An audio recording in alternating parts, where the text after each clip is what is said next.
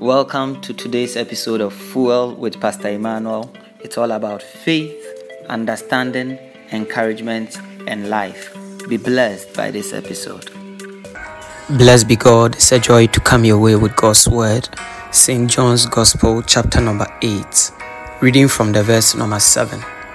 So when they continued asking him, he raised himself up and said to them, "He who is without sin among you, let him throw a stone at her first." And again he stooped down and wrote on the ground. Then those who heard it, being convicted by their conscience, went out one by one, beginning with the oldest even to the last. And Jesus was left alone, and the woman standing in the midst. There was a woman caught in the act of the adultery, and when the accusers brought her to Jesus, they said, "This woman was caught in adultery," and they emphasized that she was caught in the act. So it presupposes that the woman was caught committing adultery. The funny thing is that it would take two people to be caught in the act, but only one, in this case the woman, was brought to Jesus. Perhaps their interest was not in fulfilling the law or seeking justice, but their interest really was to present the woman before Jesus and put Jesus in an awkward position so that they will trap him by his words. And so they brought the woman to Jesus and presented their charge. Now, Jesus stooped down and wrote on the ground as if he had not heard them. Then the scripture said, after a while he rose up and said, "He who is without sin among you," in other words, among those of you bringing the charge against the woman, if there is anyone without sin, if there is anyone without transgression, without trespass, without offense, let such a one be the first to throw a stone at her. And then he went back on the ground, stooped down, and continued writing on the ground.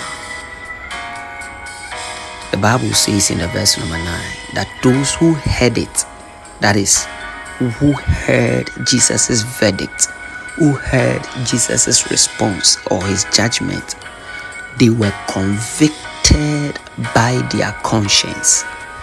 Why? Because Jesus said to them, whoever is without sin should be first to throw a stone against her.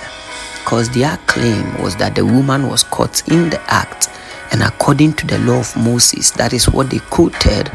So they quoted the law of Moses. It was a legal charge, and with its corresponding legal repercussion.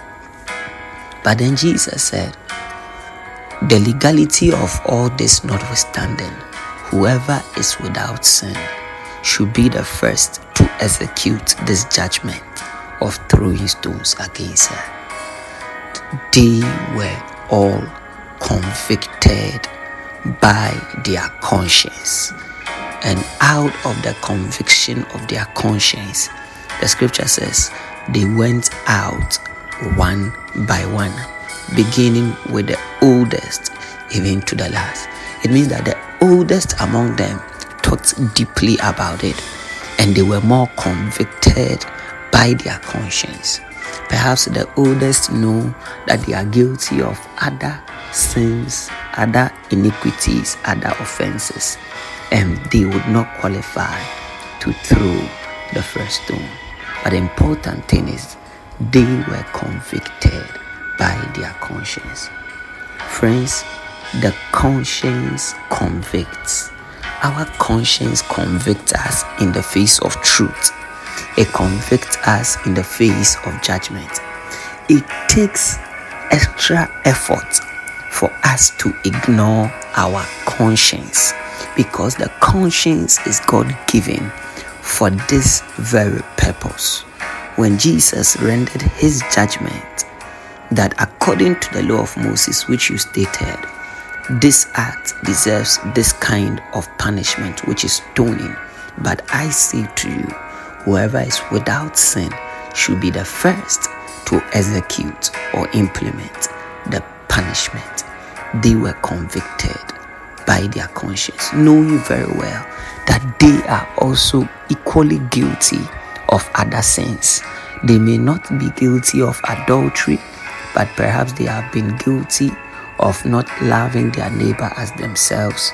Perhaps they have been guilty of not worshiping the Lord their God with all their heart, all their strength, all their might, or any other law of Moses.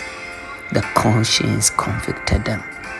Every human being has a conscience, and once their conscience is alive, it will convict them in the face of truth and in the face of judgment.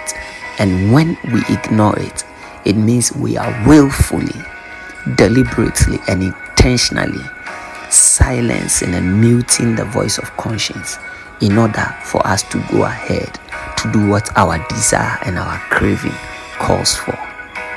May the voice of your conscience be able to convict you in the face of truth and in the face of judgment. And may you respond positively to the conviction of your conscience. The Lord bless you. Shalom, peace, and life to you. Thanks for listening to this episode of Fuel with Pastor Emmanuel. Till I come your way next time, grow in faith, increase in understanding, give encouragement, enjoy life in Christ.